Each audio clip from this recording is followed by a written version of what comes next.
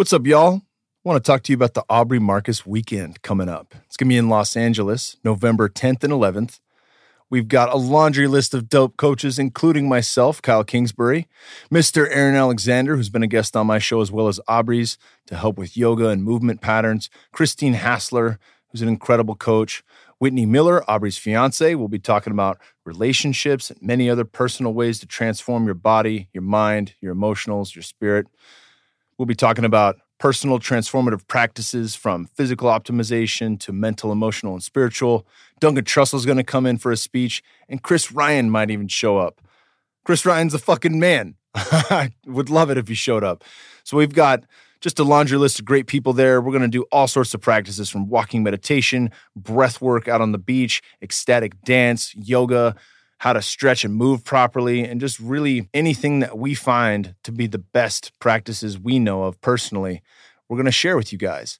And we'll have intimate conversations, the ability for private dinners, and all sorts of cool things are going to go down here November 10th and 11th in Los Angeles. Go to aubreymarcus.com/weekend for more.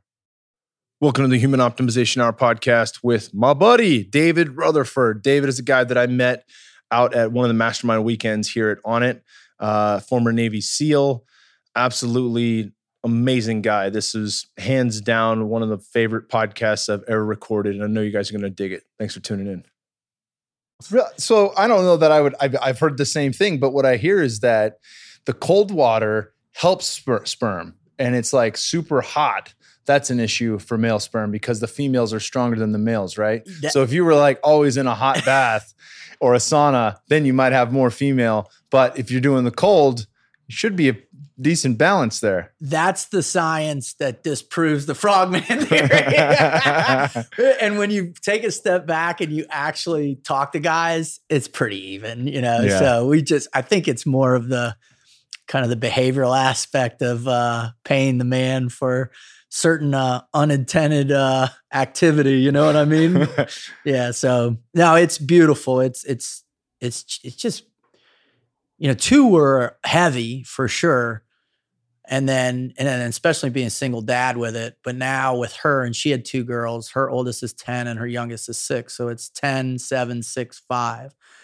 And so the number one thing I've always struggled with is just the profound nature of patience, right? And I suck. I just didn't have any patience. I think the experience in the teams, it eradicates, right? Just like you're, you know, in fighting, you're always on the gun. That clock is, it's impending, right?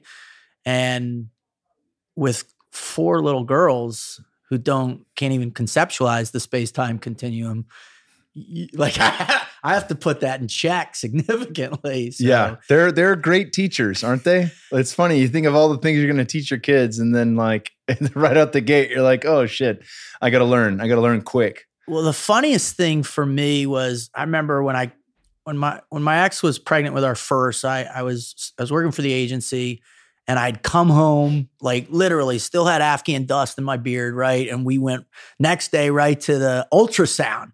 And we go in, and I've given a million ultrasound. I was a medic in the teams and stuff, and I've delivered like 5 babies before. So I knew the routine. So they're sitting there and they're going back and forth. And meanwhile, she's like talking to my ex. She's going, so what do you think it is? And all this. And my ex is going, well, I think it's a boy. For the whole first trimester, I thought it was a boy, but now I'm thinking it's a girl. And right as she says that, the thing stops in between my oldest's legs, and obviously there's nothing there.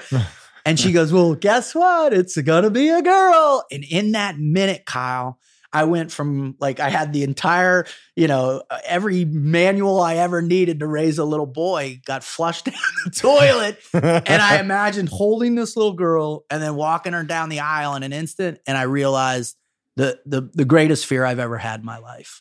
That wow. I had no idea what to do with a little girl. Yeah. Yeah. Well, I strongly believe that our next child will be a girl.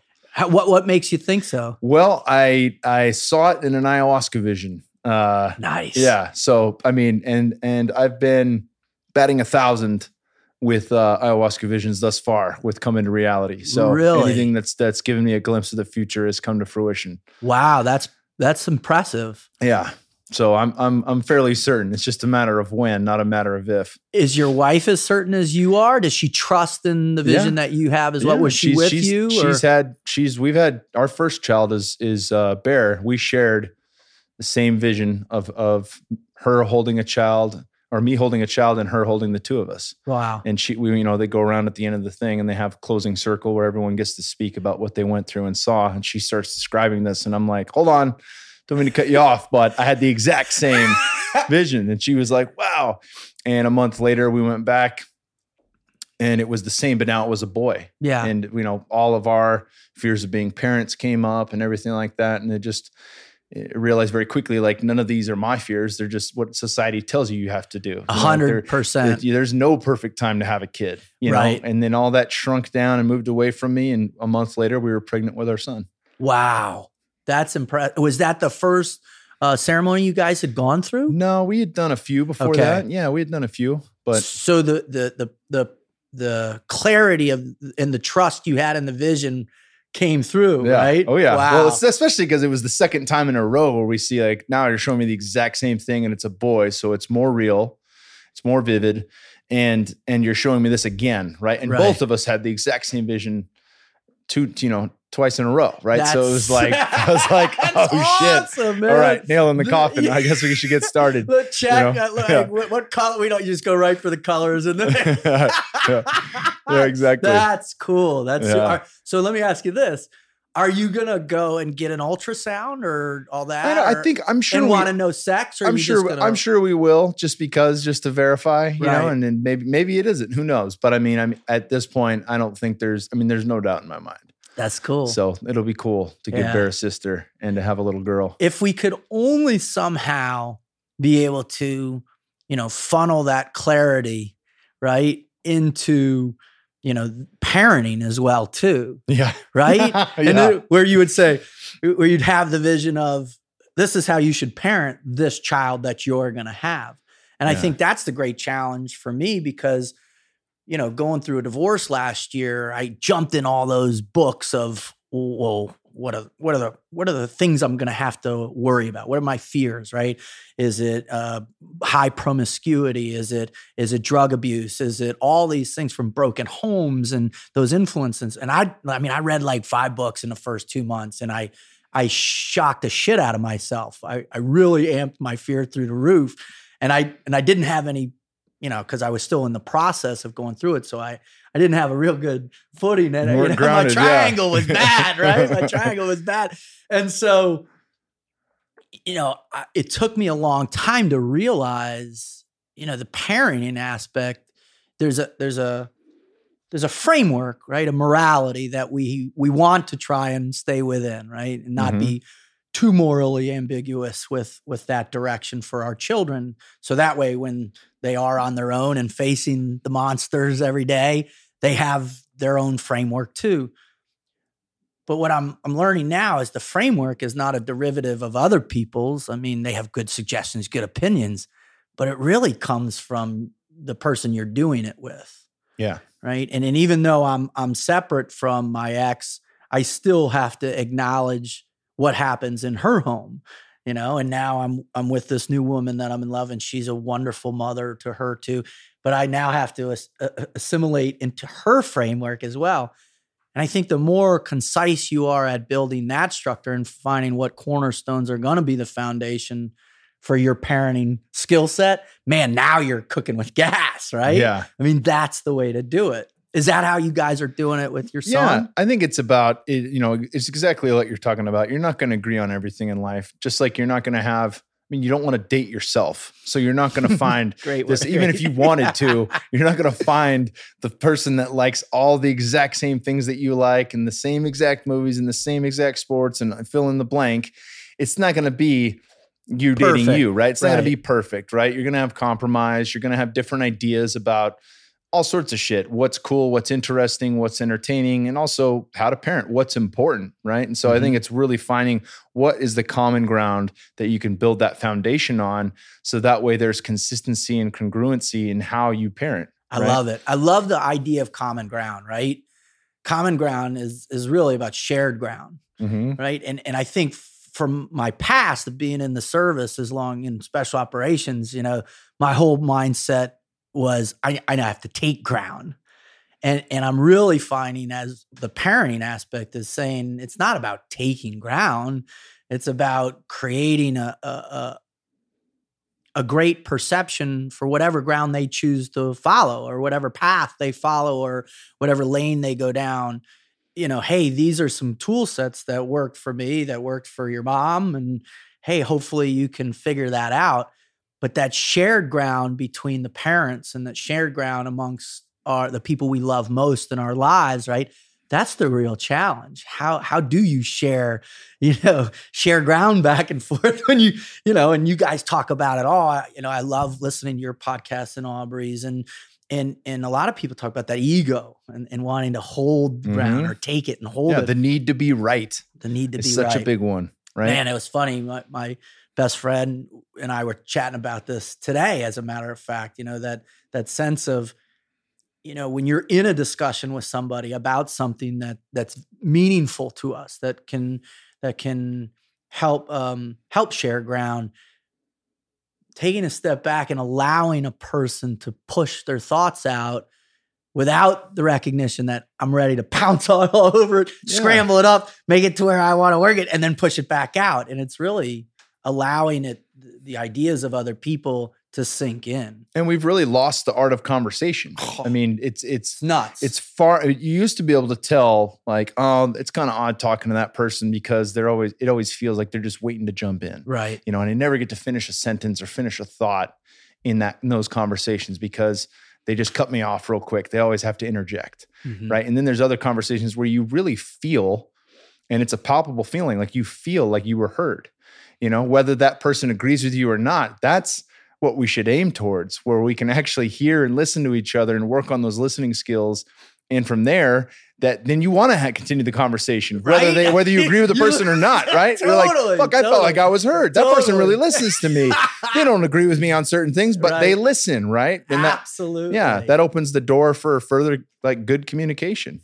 It's, and now like I'm really becoming conscientious of the words I'm choosing to use in front of my kids as well. And that's leading in, and now doing what I do also for a living. I have to be conscientious about the words I'm going to choose, whether it's an audience or on my show or whatever it is. You got to think it out more.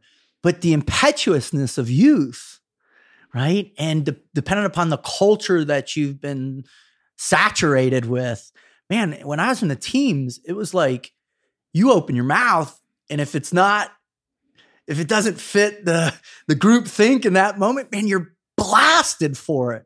And I remember I'd walk into the platoon space in the morning, and they'd be like, "What, man?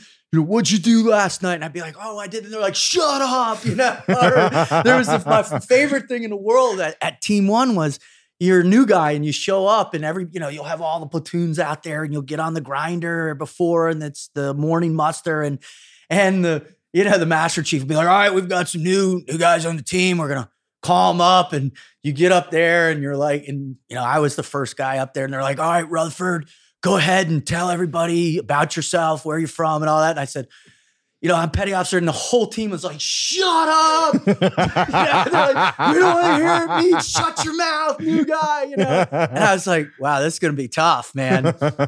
And so you're preconditioned for this, putting on your armor every day. Build the walls. And man, you carry those walls long enough, and you forget the beauty of what it means to share words with other people. And I think, for me at least, going and now getting the opportunity to experience people I never would have dreamed coming in contact with before if I had done 20 years in or whatever. And now saying, man, I'm a student of life. I really want to understand the human condition as deep and as profoundly as possible. But man, a huge component of that is shutting up. Yeah. Yeah. And one of the lessons that I've had in the plant medicine space continually has been to not take myself or life so seriously. How do you do that now? So the answer to that, right? The answer to that is to play. It's to play more. And in that looseness of playing and acting like a kid and really putting humor forward, right? Like Yeah. if I can joke about things, and that's something I love about comedians. I mean, there's some comedians that are dark as fuck. Like they will say shit that you could never get away with saying. If I tweeted something like that and I was a non-comedian, I'm going to get fucking roasted. Yeah, I'm done, right? Yeah. I'm fired from on it. So there's things like that. But I always appreciate that because to me, it's if you can turn something like, especially, you know, a horrific situation, if you can turn that on its head to where there's a glimmer of light and a glimmer of laughter with that, then it's all fair game, right? And then it allows us to loosen up. And again, we can take things, and including ourselves, not so seriously, and play a bit more and loosen up a bit more and behave like kids, you know? Absolutely. One of the things that I really was profound, we had Matt Best from Black Rifle Coffee on, one of our first guests that we had, you know, and it was, you know, when you start from, you know, you're brand new, you're like, holy shit, are we going to be able to do this? And, you know, Marcus had been interviewed 10 gazillion times, but, you know, never been on the other side of the mic. And so it was really interesting to try and go and dig into really what is driving people to do what they're doing, what enables them to never quit. And one of the profound things that Matt said, and he's a really deep guy. I mean, I think everybody just wants him to be, you know, epic rap battle, Navy SEAL versus Ranger on YouTube or whatever. One of the amazing things he said was, you know, humor is the source that connects all of us.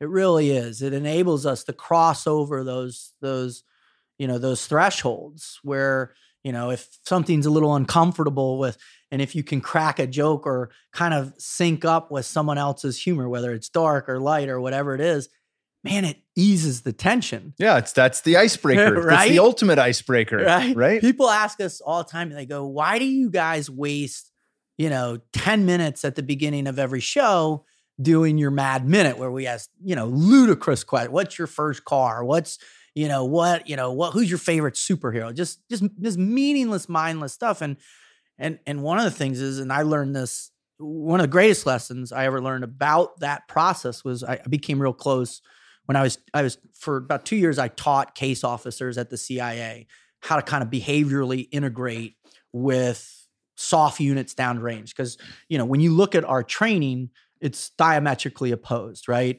Soft orientation is total team mentality. Case officers in the agency is individual compartmentalization on every level, because you can't have information crossover. Otherwise, it could jeopardize the value of the intelligence potentially. And I became real friends with this one guy who had been in the Marine Corps, brilliant dude, gotten out, now he's doing this. And he's like, David, do you think that, like, when we go and I meet with a senior ranking member of Al Qaeda or the Taliban or something, that I shove the pistol in the barrel of my pistol in his mouth and tell me right now, otherwise I'm going to shoot, you know, you think that works? And I'm like, what, you don't do that? I mean, that's what I think we do, you know? And he's like, negative. He's like, we spend 6-7 months getting to know these guys. We sit down, every meeting we have, he goes, my first 10 meetings with some of these top guys, I never once discussed anything operational.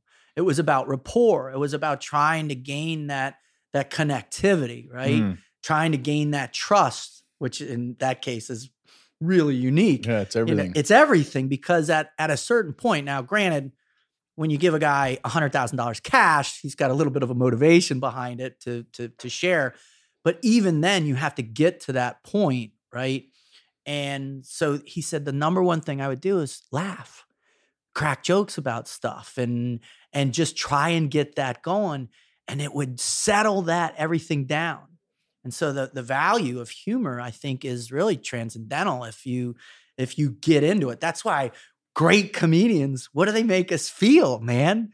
I mean, you watch Joe on stage and it's like, holy cow, it's incredible. Or Dave Chappelle, or hell, my favorite was always Robin Williams, man. Yeah, he was so good. His insanity. So when he died, I had they have a lot of his albums, his former comic albums on iTunes. So I downloaded them all. That's cool. And I had a long flight and just listened to all. I think I was going to Kuwait and Iraq for a tour for the troops when I was in the UFC.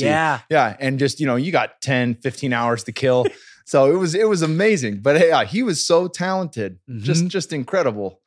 What I always think that when you get to know people, there's, how many different, components of our character, right? Or our personality, or however you want to describe it, that become the relevant aspect of those deepened relationships. And I believe it's a few in particular. I think one, if you can share pain effectively with other people, I think it's a wonderful bridge across, past culture, right? Or cultural influence.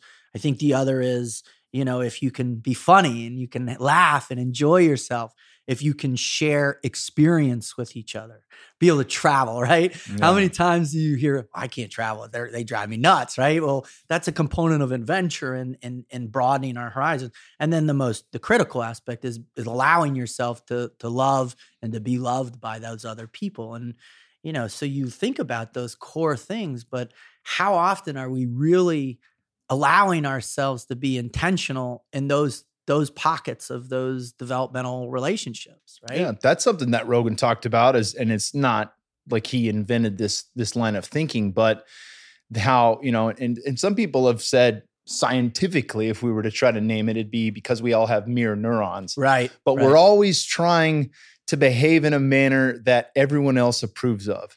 Like we're always just want to fit in. We always just want and there's so much self-criticism, whatever that voice is in our head about, do other people think this is okay? Mm-hmm. Did they like it when I do this? Yeah. Did they like me? What did they think of me? Like all those things.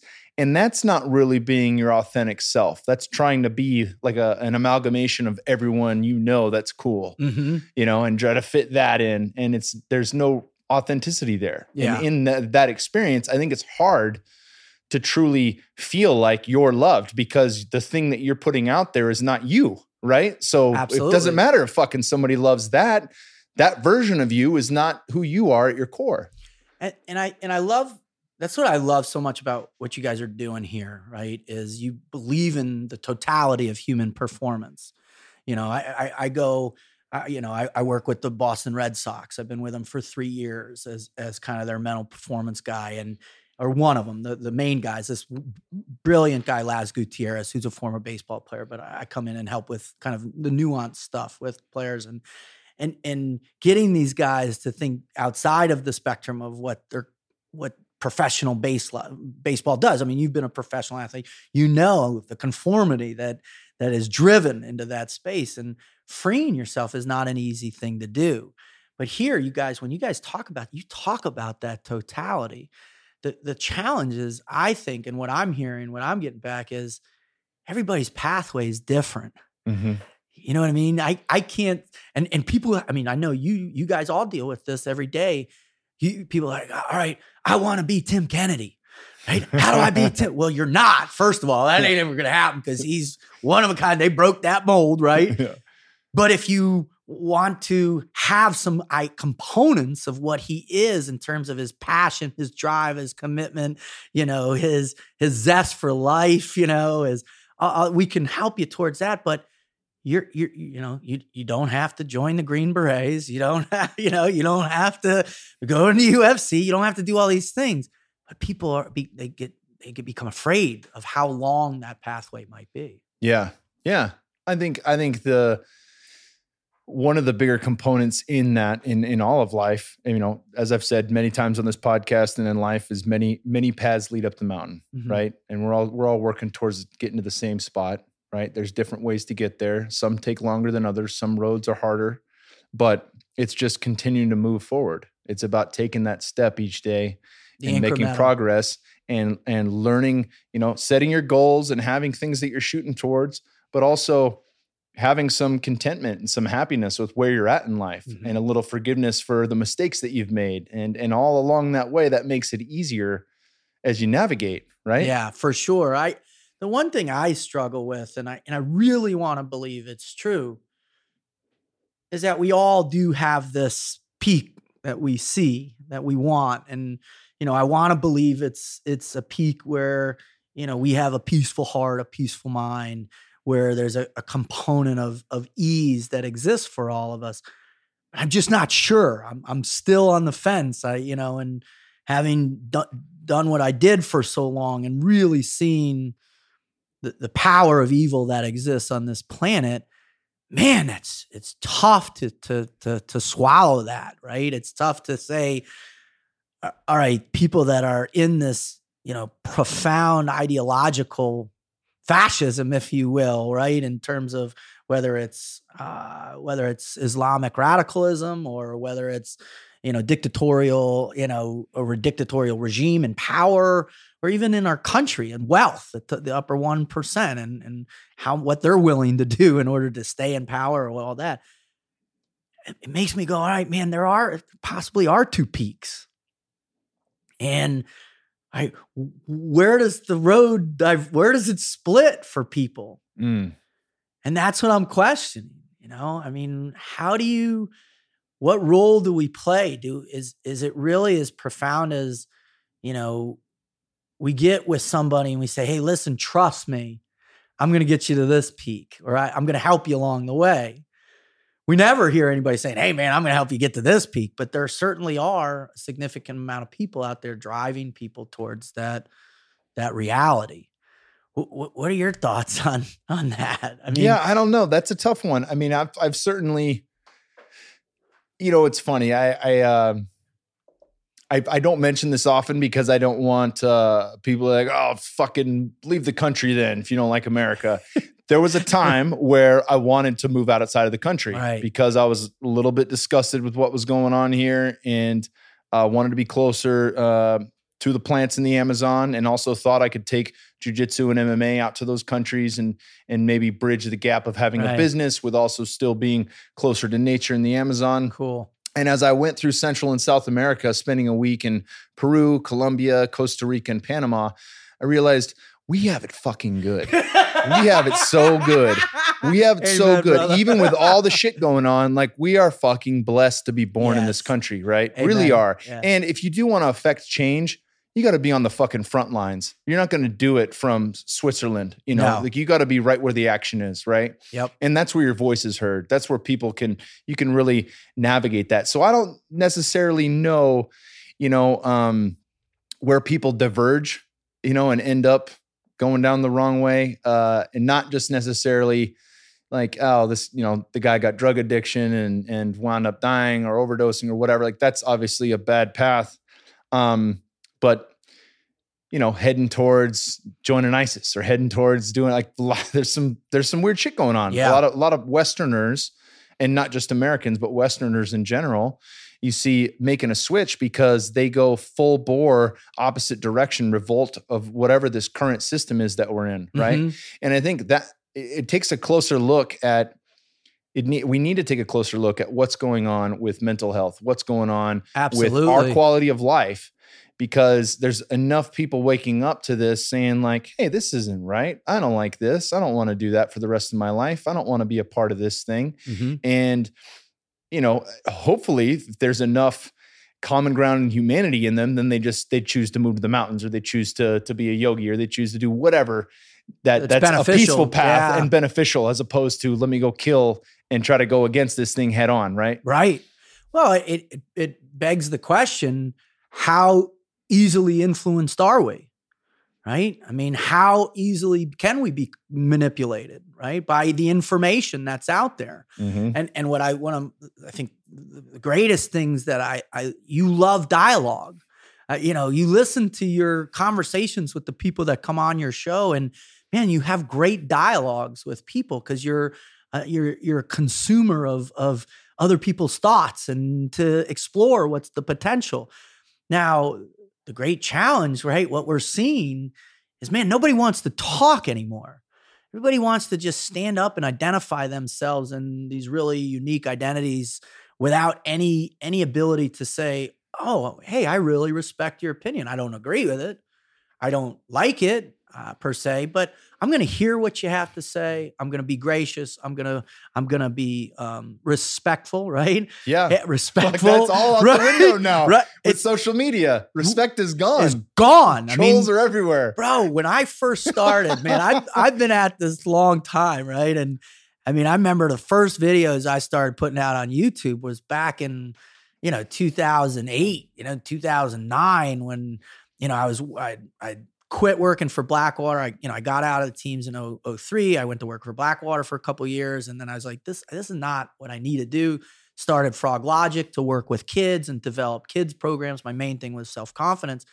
Started doing these videos, man. And I remember I put stuff up on YouTube, brother, and I'd get obliterated. And I'd be on there, engaging and getting sucked into it. And I'm like, wait a minute, all I'm trying to do is just be positive, man. I have a life of negativity with becoming a trained killer, right? I don't want that anymore. But the reality is, man, it is about that sense of being heard and posturing and power distribution. There's a brilliant guy out there. His name's Gert Hofstede. He's this Dutch guy, old guy, and he's like the premier guy in studying culture, right? He's been studying for 40 plus years and has really drilled it down to the, nationalization, national culture, right, versus organizational culture. And he has these, 6 basic concepts that exist in every country and whatever, because he's interviewed 10,000 organizations in every country, right? I mean, the amount of data he has is off the charts. I remember reading his book called Software for the Mind because I wanted to, how do we turn our team into Navy SEAL culture? And I was like, well, I don't know, spray him with cold water and beat him to death. I don't know, but that's not going to work for you, But so I wanted to understand culture a little bit better. And he came out with these concepts that, the masculine, the feminine, avoidance, power avoidance versus power, consumption and all these things. And you start going, my gosh, man, we're really pulled in at an early age towards all this stuff. And without that significant influencer, that person that can stop you in your tracks or grab you by the shirt tails and say, hey, whoa, whoa, whoa, whoa.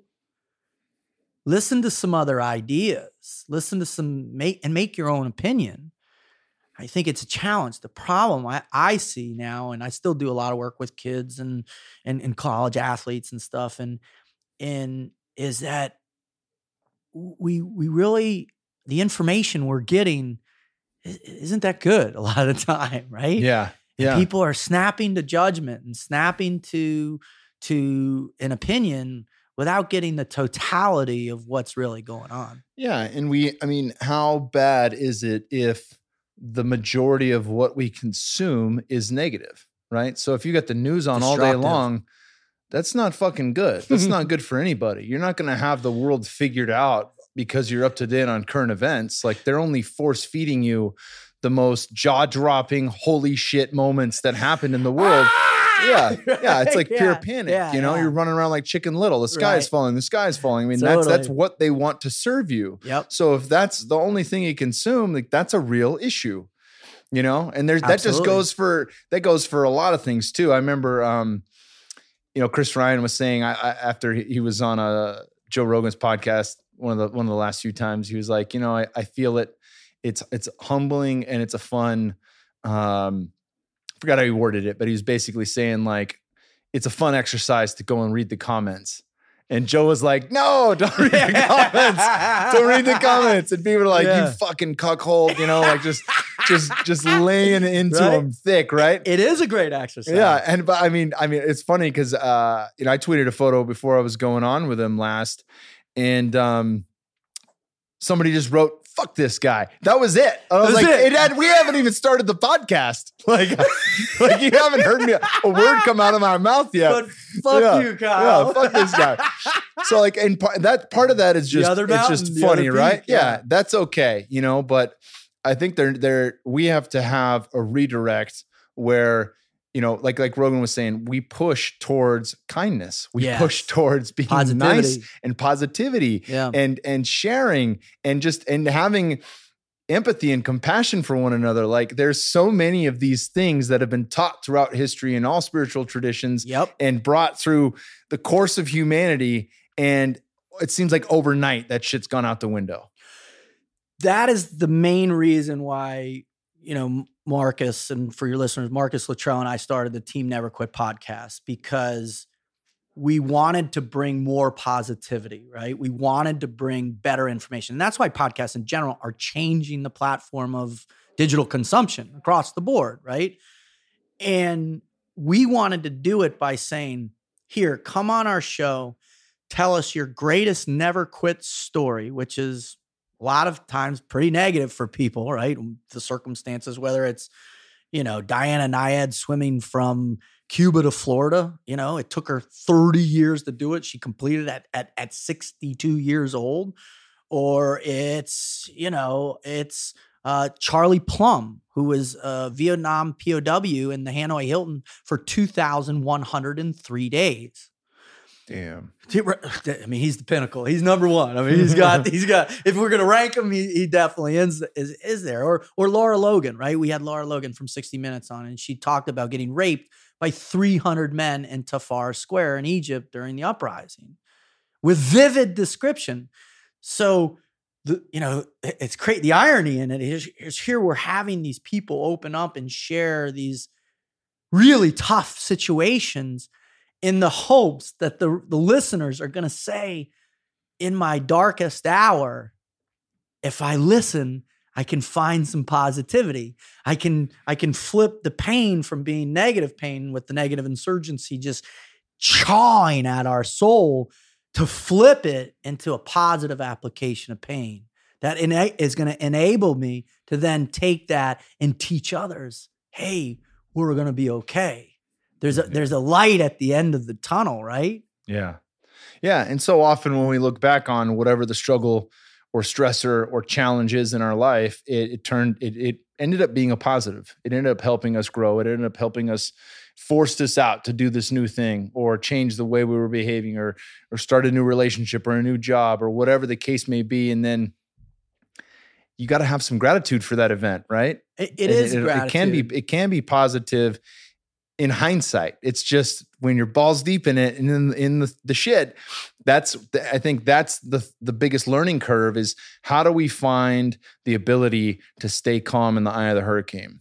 Like how can we really just know like, all right, life's throwing a lot of shit at me right now, but it's going to serve me if I just look at this on a long enough timeline, right? Right now, I don't see why it's happening. I don't know what it's going to do for me, but some good will come from this. Oh, 100%. Like there's a brilliant guy out there from Yale. His name's Dr. Charles Morgan, who's this off the charts guy who spent 30 years studying Green Berets, right? And his big thing was, all right, why in high stress situations are Green Berets pulse rate staying down? Why is their neuroconductivity more on an equilibrium?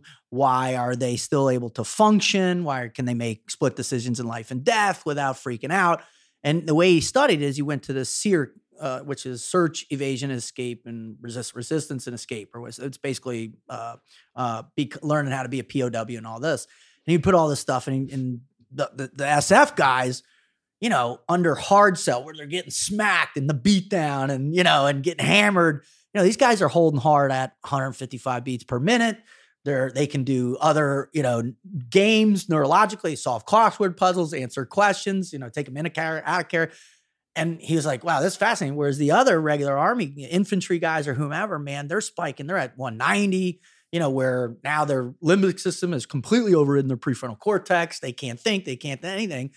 I mean, you know that is better. Fighters know that better than everybody else, right?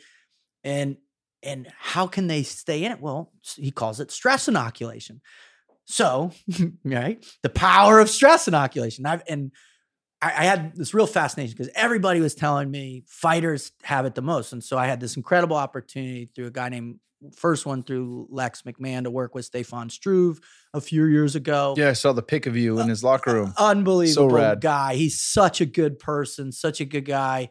And then just recently I got to work with Andrei Arlovsky, another amazing fighter, epic, incredible human being, right? And his commitment towards his skill. But my fascination was like, all right, you get in there and what happens, right? What goes through your brain as you're taking that impact? Well, the person that manages that stress inoculation that really has put the effort in, they're the ones who can stay closest to making good decisions that is going to benefit the outcome for them under the magnitude of that type of pain. So I go, wow. And this is what we do in the teams, right? You go through buds, you're getting hammered, just crushed so you can make good decisions when bullets are flying past your head. All right, now, how do we teach people in the civilian world that in order to access that component to be able to love greater, to be able to find that happiness, to make humor and under stress.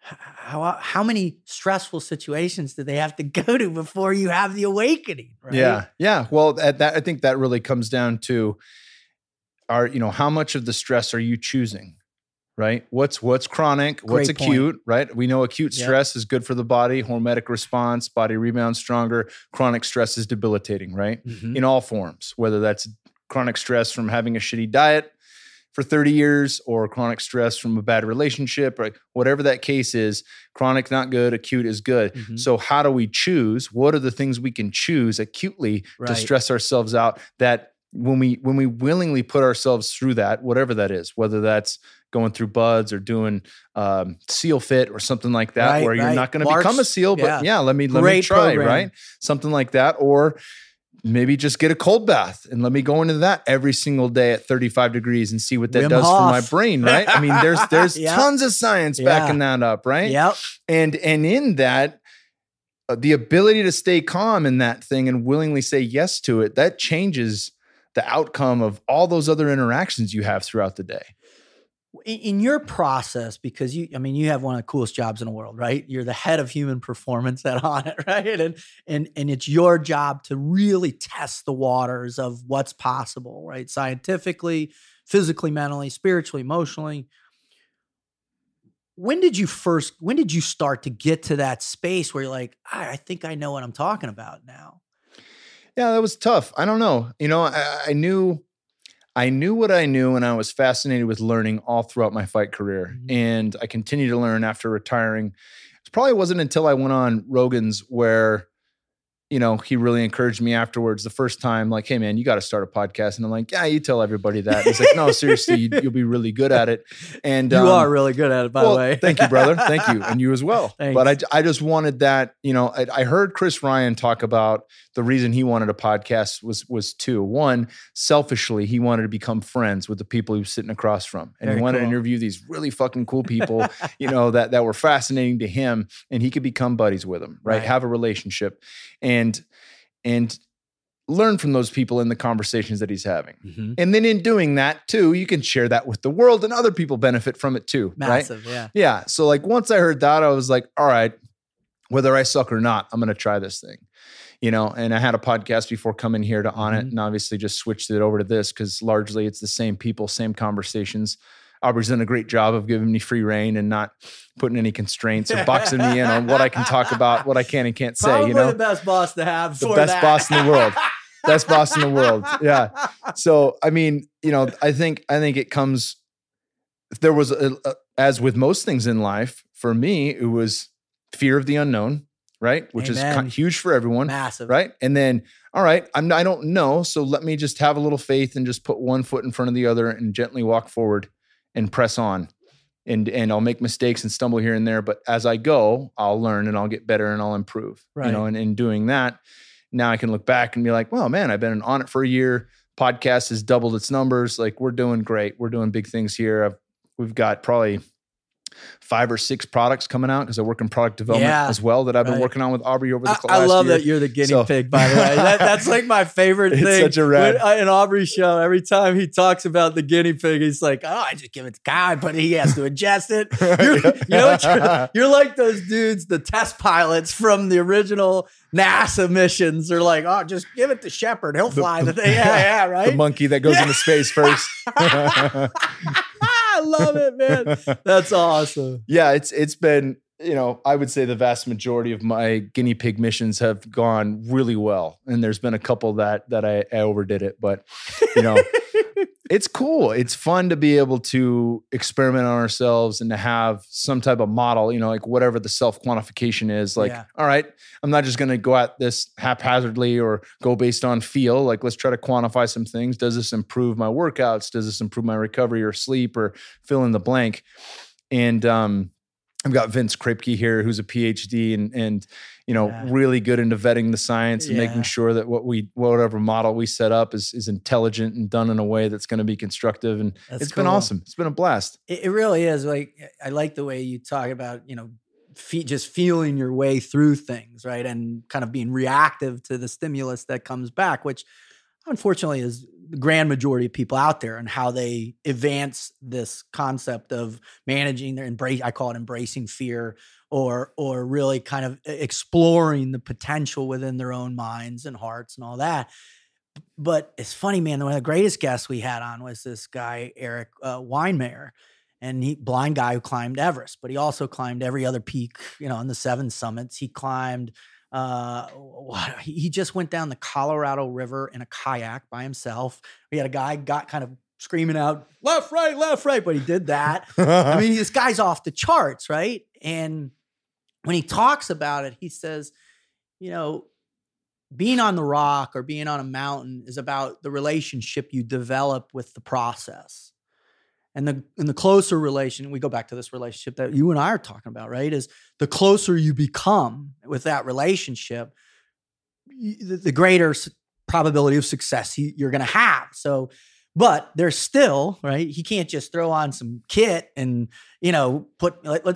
for us, we were to bring him in our world, right? We throw him on body armor, some helmets, some, night vision, but give him a gun and put him in a kill house. He's going to struggle. So he had to establish that certain baseline, right? That certain base of training that gave him the confidence to be able to go out. But he said, man, his perception of movement, of whatever, really became fine-tuned, because as he's sitting there looking and feeling for what for us, we put our hands over and looking at, that's not big enough, I'm going to die, right? He feels something. He's like, oh, that's plenty based on my skill set to move forward. And I what I struggle with, because, as you guys, I'm sure, are inundated, right? Hey, how do I get to this fast? How do I get to this? How do I make this jump? How do I become a Navy SEAL? I don't even know how many, what do I need to do to make it through BUD/S? Just don't quit. That's what I tell everybody. Right? Don't ring the bell. Don't ring the bell. It's pretty simple. I don't, go to Jeff Nichols if you want to know the whole program. That's not my thing. Right. But it's really developing a relationship with the process as well too. And that's what I'm just fascinated by here, what you guys do here. I mean, you care enough about each person, each client that comes on board, whether it's, a professional athlete in the NFL or a fighter in the UFC, to, Joe Schmo walking in for the first time, or, Mary mom, soccer mom coming in and, listen, my life's in shambles. How do I get there? And you guys take the time to develop that intimate relationship with the process, which is huge. Yeah. Yeah, it's been a cool experience. So you finish your career, you dive into, you finish your career with the SEALs, and then you go into Blackwater, and then from there it's about positivity, right? And you start with kids. I listened to the Frog Logic podcast and I loved it. And this is a couple of years ago, but it's you had one on anger and American politics. And I was like, this is fucking gold. And I'm doing the math. I'm like, fuck, this is right around when Trump went in. I'm sure shit was hot. It's crazy. It's insane. We've lost the ability to subdue. And listen, this is the greatest country by far. And I've been all over the world and been in countries that, are not the greatest countries, but not even by a long shot. But we've really lost this sense of acceptance to what the country is. And again, going back to the process, there's a voice for everybody. It's just, you have to follow a longer process, right? Get involved in local politics. What I always recommend to people, and, my favorite is, going on Facebook and seeing people just slay each other politically, like, one video after the other, Fox, CNN. I mean, it's just madness to me. It really comes down to, allowing yourself to hear these opinions and not getting angry about it, right? But anger control, as you guys talk about all the time, is a component of that ego, is a component of fear, all this.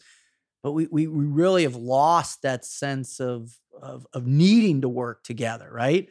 The last time we really felt that, I think, in all genuine seriousness, historically, was probably Korea.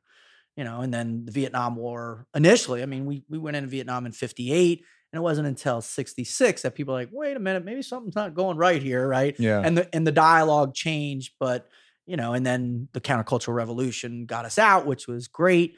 But ever since then, we haven't had the necessity of protecting the process of America, which was impending enough. I think post 9/11, I mean, I remember, after that day for months, there were flags on every door. People were willing to work together. It didn't matter where you're from. It didn't matter what culture you were, but that dissipates over, now we're 17 years into the longest 2 wars in history, and quite frankly, I'm starting to go, why the hell are certain dudes over there? Now there is a strategic reality and requirement for, the impending doom of nuclearized Pakistan and an almost nuclearized Iran. But, why do guys still have to go over there and keep dying, man? I mean, what is the mission that significant where we aren't keeping these guys at bay, or is it a greater context of the military industrial complex? And I'm saying this, and I'm a believer in it, right? I believe in it, but it goes back to that sense of, hey, man, why is it the dialogue? Why can't we chat with each other anymore? And I think it's a component of time, right? You come on a podcast or you go to lunch with somebody and it's at the end of the day or a dinner, or you break bread, you invite someone over to your house. When the constraint of time is freed, it allows people to settle in and really kind of, hey, okay, I don't have to make my point because I got to get out of here in 25 minutes. We can listen to each other a little bit better. Yeah. Time is a big one, right? And we see that now with kids, having kids and how that culture, like when we were born, there wasn't even fucking cell phones, right? So let alone iPads and shit like that and the internet. Now, I forget what the exact number was, but the average video watched, the most consumed form of media is video. Yep. And the average video watched, I think, is under 60 seconds. So that's bananas because it shortens the attention span. And then how does that translate into the world? Well, all right, now I feel completely heard when I dish out that 140 character tweet and say everything that's on my mind, or maybe I put 1 at the top and then 2 at the bottom and I get it out in two tweets, right? But it's like, it's fucking ridiculous. Yeah. We're never really, and that's also one of the reasons why I'm not on Facebook as often, is because they don't have that limit. And people will just put their life story up there on a post, right? But still, that's not being heard. That's not sitting in front of somebody and actually having a conversation and putting things in context, where it is taken out of context, right? It's just one little slice of how you're feeling and why, and it doesn't allow the back and forth. And because it's not in front of somebody's face, if there is a back and forth, it's often charged because there's no real consequences from mouthing off online at all. None. Yeah. There isn't. And that's why you think back in the day, there's a component. If you went too far with somebody, you could get popped, right? Or that was a component which kind of created the nice framework of civilization. I mean, you might, people, wow, these guys he's a SEAL, he's a fighter. Of course they're going to lead. Why can't we all just get along? Well, we can't. Even the most socially conscious people who believe in a nirvanistic society where there's a freedom to whatever, we're seeing them put constraints on freedom of speech, whether you like it or not. I mean, Cal Berkeley, who is the cornerstone of the counterculture, them in Michigan, a counterculture revolution, who breathed fire into the free speech concept, now is not allowing conservative people to give speeches on their campuses. And that's just madness to me. I like to think of it as, and it's funny, when I started working with the kids, it was like, all right, how are we going to prepare our children for the type of world and how rapidly it's advancing, right? I heard this, I think it was on your show. One of your guests talked about how information, like from the history of information, right, led up to 2003 or something, then, well, that doubles every 2 years, right? And it grows at this exponential level. So the quality of information, the magnitude of information, how we process it, it goes back to that kind of moral framework we're talking about with our kids and raising them within that. Well, one of those components is like, hey, man, when you desocialize, you take away the necessity of conversation, the necessity of patience with another person, contextual ideas, sharing common ground, right? When you take that all away, what happens to the framework of society? right, it starts to fray a little bit. We get, too fat in the hog for all these concepts, and we lose that sense of, hey, there is a governance that exists in the framework of society that we have to adhere to. And I believe one of the most significant aspects of that is respect for one another's ideas and words. Yeah. I forget, Giles, maybe you know, or maybe you know, there was a computer program, like an AI that was put online. Do you remember that? I think it was on Twitter. Yeah. And the AI was supposed to just prompt questions, and the goal, right, is like the Turing test. Can you tell it's a bot or a human? But it had, through machine learning, it would start to behave like the people it was interacting with. And like within 24 hours, it was just dropping like trash. The most racist, shitty comments on earth to people. In less than a day, it had learned to be a racist piece of shit. So like going back to that mirror neuron thing, like how much of our algorithms as human beings are like that, right? Like how much of us is a little bit like the computer, right? It's a little bit like the AI, where we're learning from others, and we now all say like, right? Like, oh, that's it's okay to be enraged. It's okay to talk shit to people and tell them they're a fucking piece of shit, and all the things that we would never say to them face to face, but I can say it online, right? It's crazy. It's crazy. And when you start, and what I love is the people that are studying the internet now, right? And studying, social media and how our exchanges are going, in particular with kids. And when I first started, it was a crazy number. Like by the time, this was 2006, right? By the time kids were 13, they'd seen like 1 million images. Like when we were kids, it was like 50,000 or something. It was barely anything because there was 3 channels on TV, and most of the time we were outside playing, right? And guess what? By the time I went back to kind of look at it, that number had doubled. This was like by 2010. So it's like 2 million images right now.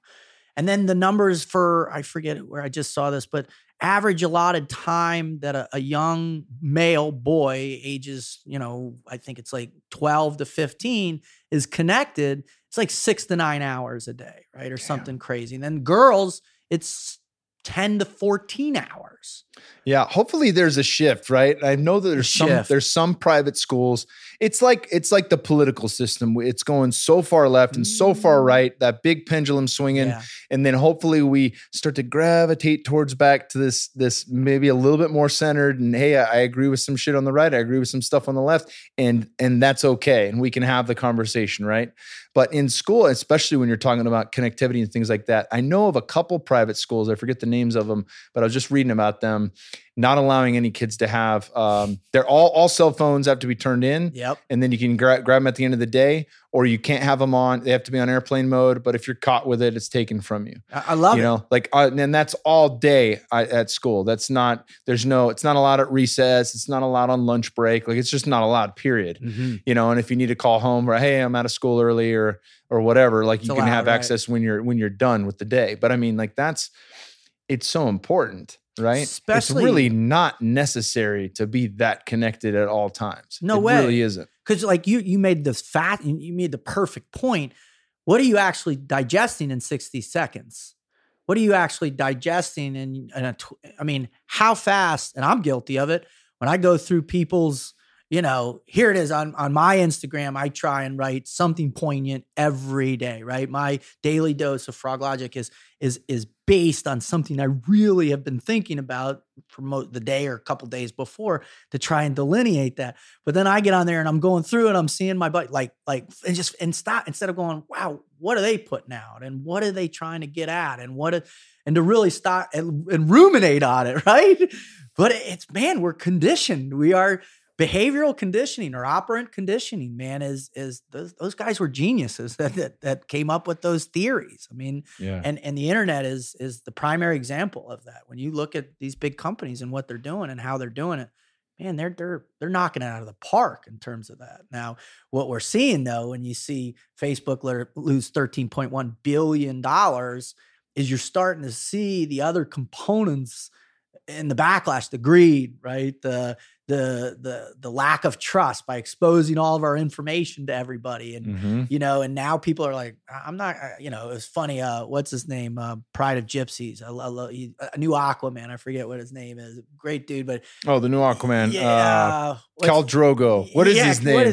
Jason Momoa. Jason Momoa. There we go. And I love him, right? I love his energy. I love his vibe. He's an artist. I was a former artist in college and the book of face, and I guess somebody stole his ID and was out there and started, hammering people with it. And I go back to those two peaks, and I go back to that reality. And no matter what, and you if you don't believe that two peaks exist, just go through human history. And that's why I think it's a requirement, whether you're working with children or you're working with athletes or you're working with people or you're on a podcast, the information is to say, hey, listen, the temptation is substantial and the allure is substantial because power is alluring, right? And you can bash somebody on the internet and walk away and feel like, oh, I feel great about myself, right? South Park did an episode on that. You're actualizing yourself and demeaning someone else. It's crazy, but that's how we are. And that's what we're being fed through our whole cultural indoctrination, depending upon where we're from. But man, wouldn't it be nice if at the same time, because you hear the dialogue out there going, no, we need to be better. We need to be better. We need to be more inclusive. We need to be more open to ideas. We need to stop worrying about the threats on that. We got to talk more, but we're not doing it for some reason. And I think, well, not a lot of us. I mean, some of us obviously are trying to do it. So I'm waiting for I'm trying to figure out, all right, is it when it hits a top pendulum that drives it back down? And that's the only way it shifts through, Yeah. Does it inevitably get worse before it gets better? That's what I'm saying. It might. And how far do we have to go, bro? Yeah. I mean, realistically, when you think technically, if violence is the capacity for which we're civilized, we're in the lowest level of violence in human history. I mean, the lowest. There are least amount of conflicts going on. There are more democracies everywhere. Corruption's still corruption. I don't. That's a difficult one, especially it's bred in culturally in many different places. But man, we're at the lowest level of violence. So you would think, all right, hey, this is awesome. Great time to be alive. Great time to be alive.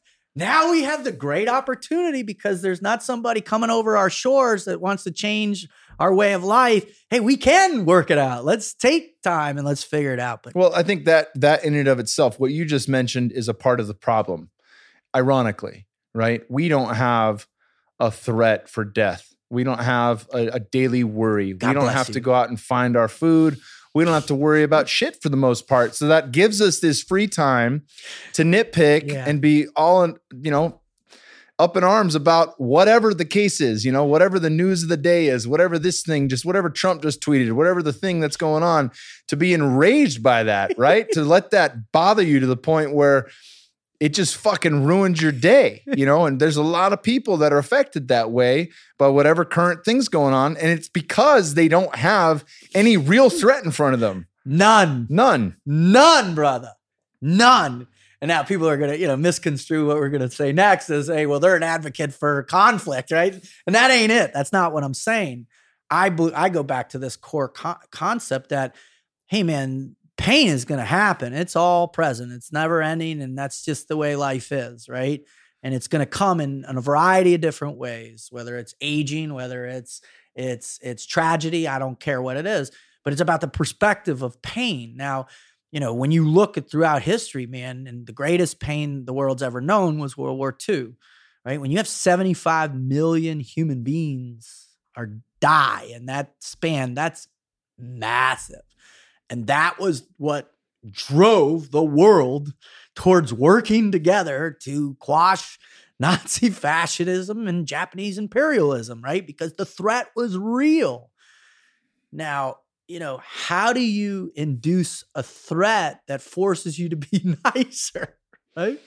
Yeah. How do you do that? What is the question? Well, what are the things that bond us together? You know, I think, have you read Tribe by Sebastian Junger? Yeah, man. Such a good one. Love right? him. Such dude. a good one. I remember him on Rogan talking about, and Aubrey's mentioned this a number of times, but, you know, when they interview the people in London, like what was the time where they felt closest to everybody? It was when the bombs were dropping, right? Yeah. Like, cause then they all banded together. Like, my house is yours, whatever Doesn't extra matter. I have is yours. Like, that was the most communal living that had ever existed, right? And the most shared brotherhood that had ever existed because of that threat. 100%.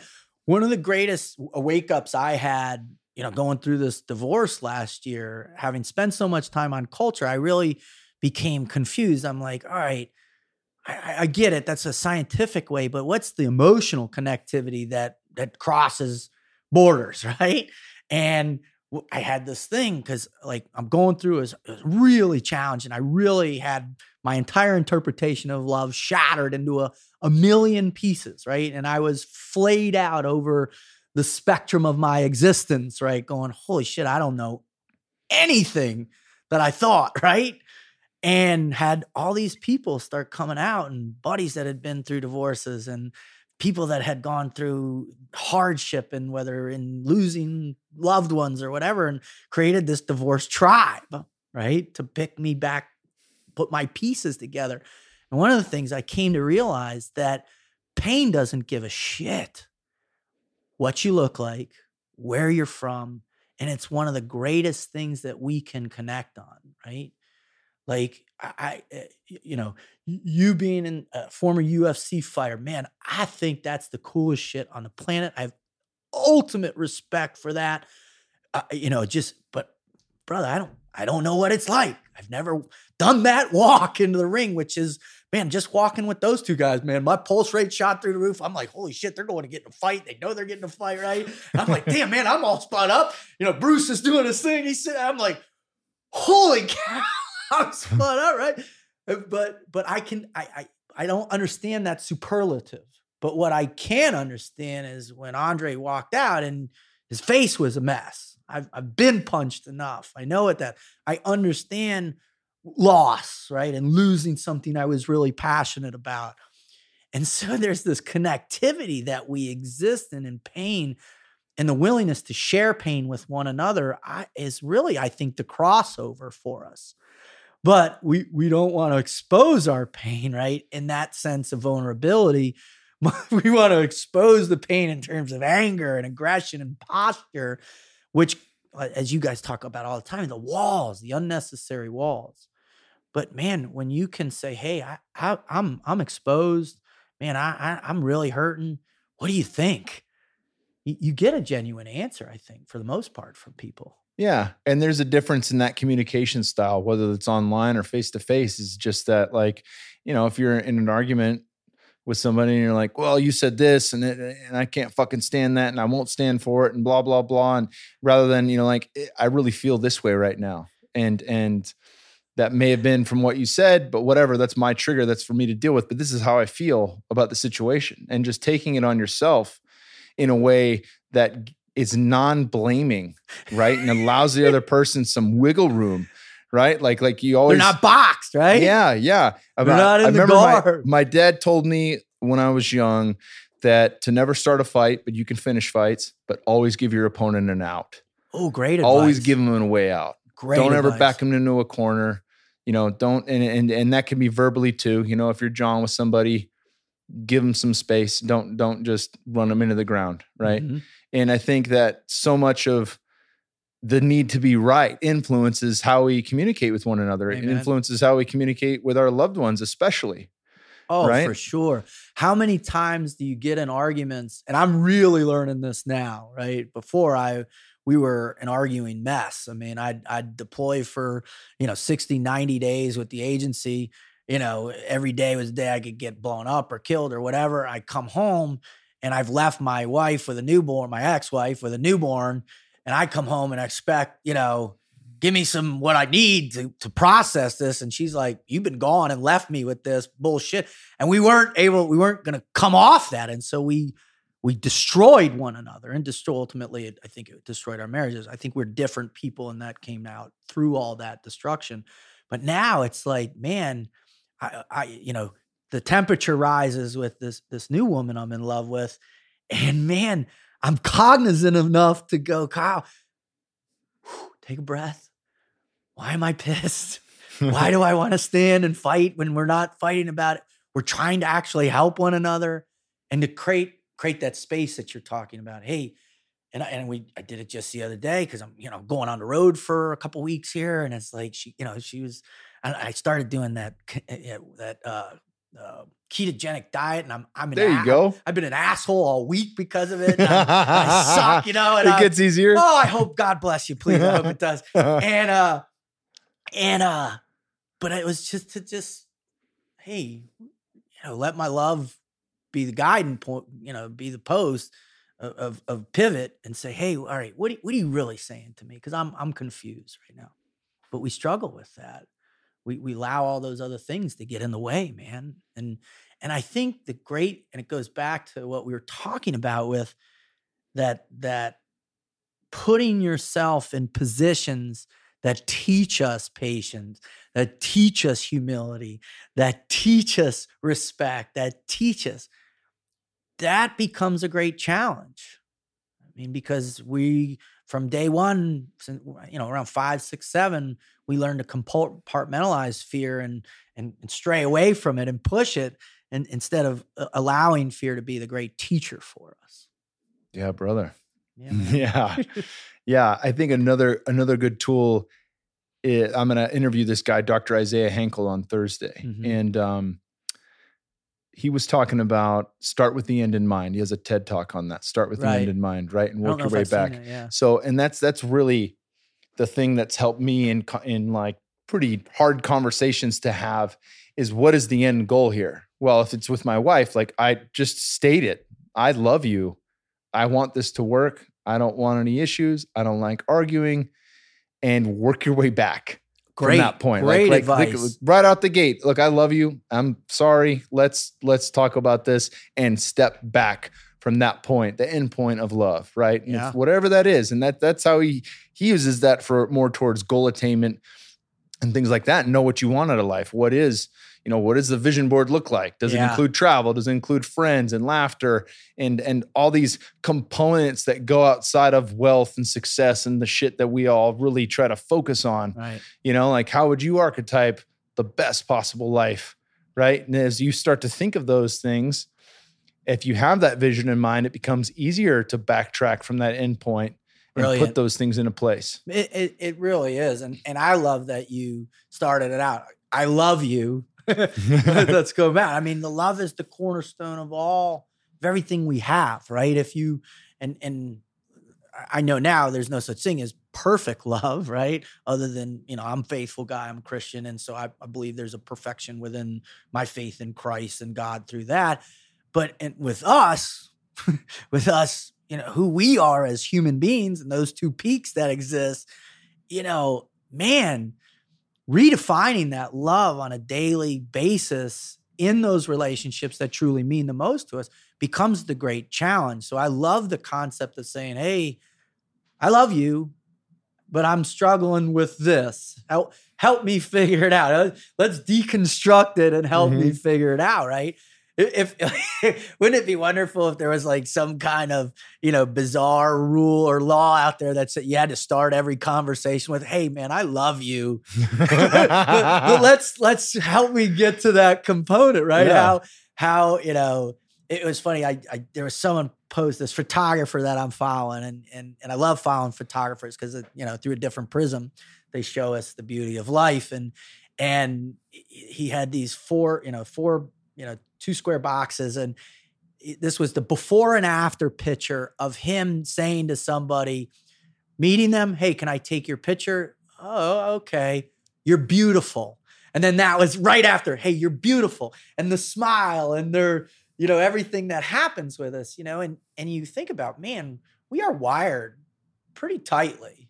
Our conditioning is pretty substantial within that spectrum, right? Mm-hmm. Where do we lose the faith in that wiring? Where does that path go into 2 different places? You know, is it at 14, 15 when we're trying to find the hierarchy of our place in, you know, these teeny little groups? Is it when we get older and we've experienced some? Is it when, you know, when we're at the place you and I are at, we're like, okay, that really isn't important anymore. And now I can define the core of my purpose within that spectrum of love. Man, it's about that influence and where it comes and at what time. So, but I'm a firm believer wholeheartedly that love is the key, man. Cause I'll tell you what, I've seen enough hate and I know that shit doesn't work. Brother, we killed it. We did it, my man. Dude. You got another one coming up here with Aubrey. Yeah. And I think his will release before ours does. I'll probably release this end of October. Okay. But where can people find you? Where can they listen to you with your podcast with Marcus? Thank you. The name of the podcast is the Team Never Quit Podcast with Marcus Luttrell. Any media device that has podcasts, if type it in on iTunes, just type in Team or the first one that pops up, subscribe there. You can go to the website at tnqpodcast.com. If you want to follow me, I'm at Team Frog Logic. Website's teamfroglogic.com. And man, that's it. I want to say something to you though, man. And I was really excited to say this. You know, having been a warrior myself and realizing that life is a lot more than that, right? And all the components of the drivers that push us towards that existence, to meet somebody like you who realizes that that's not the source is really powerful for me, because it makes me have faith that I can let that go. I don't have to carry the shield anymore. I don't have to live in the world, and I can feel fulfilled by not being in that space, because you do that so well, Kyle. And I want to just thank you for being an example for me on that. Thank you, brother. Yeah. Thank you very much. You're welcome. It's been fucking amazing having you on. We'll definitely run it back in the near future. Amen. And I look forward to listening to you on Aubrey. Thank you so much, brother. Awesome, God bless brother. you. Thank you. Thanks, y'all. Thank you for listening. Leave us a 5-star review if you thought that podcast was fucking amazing like I did. And as always, go to onnit.com/podcast for 10% off all supplements and food products.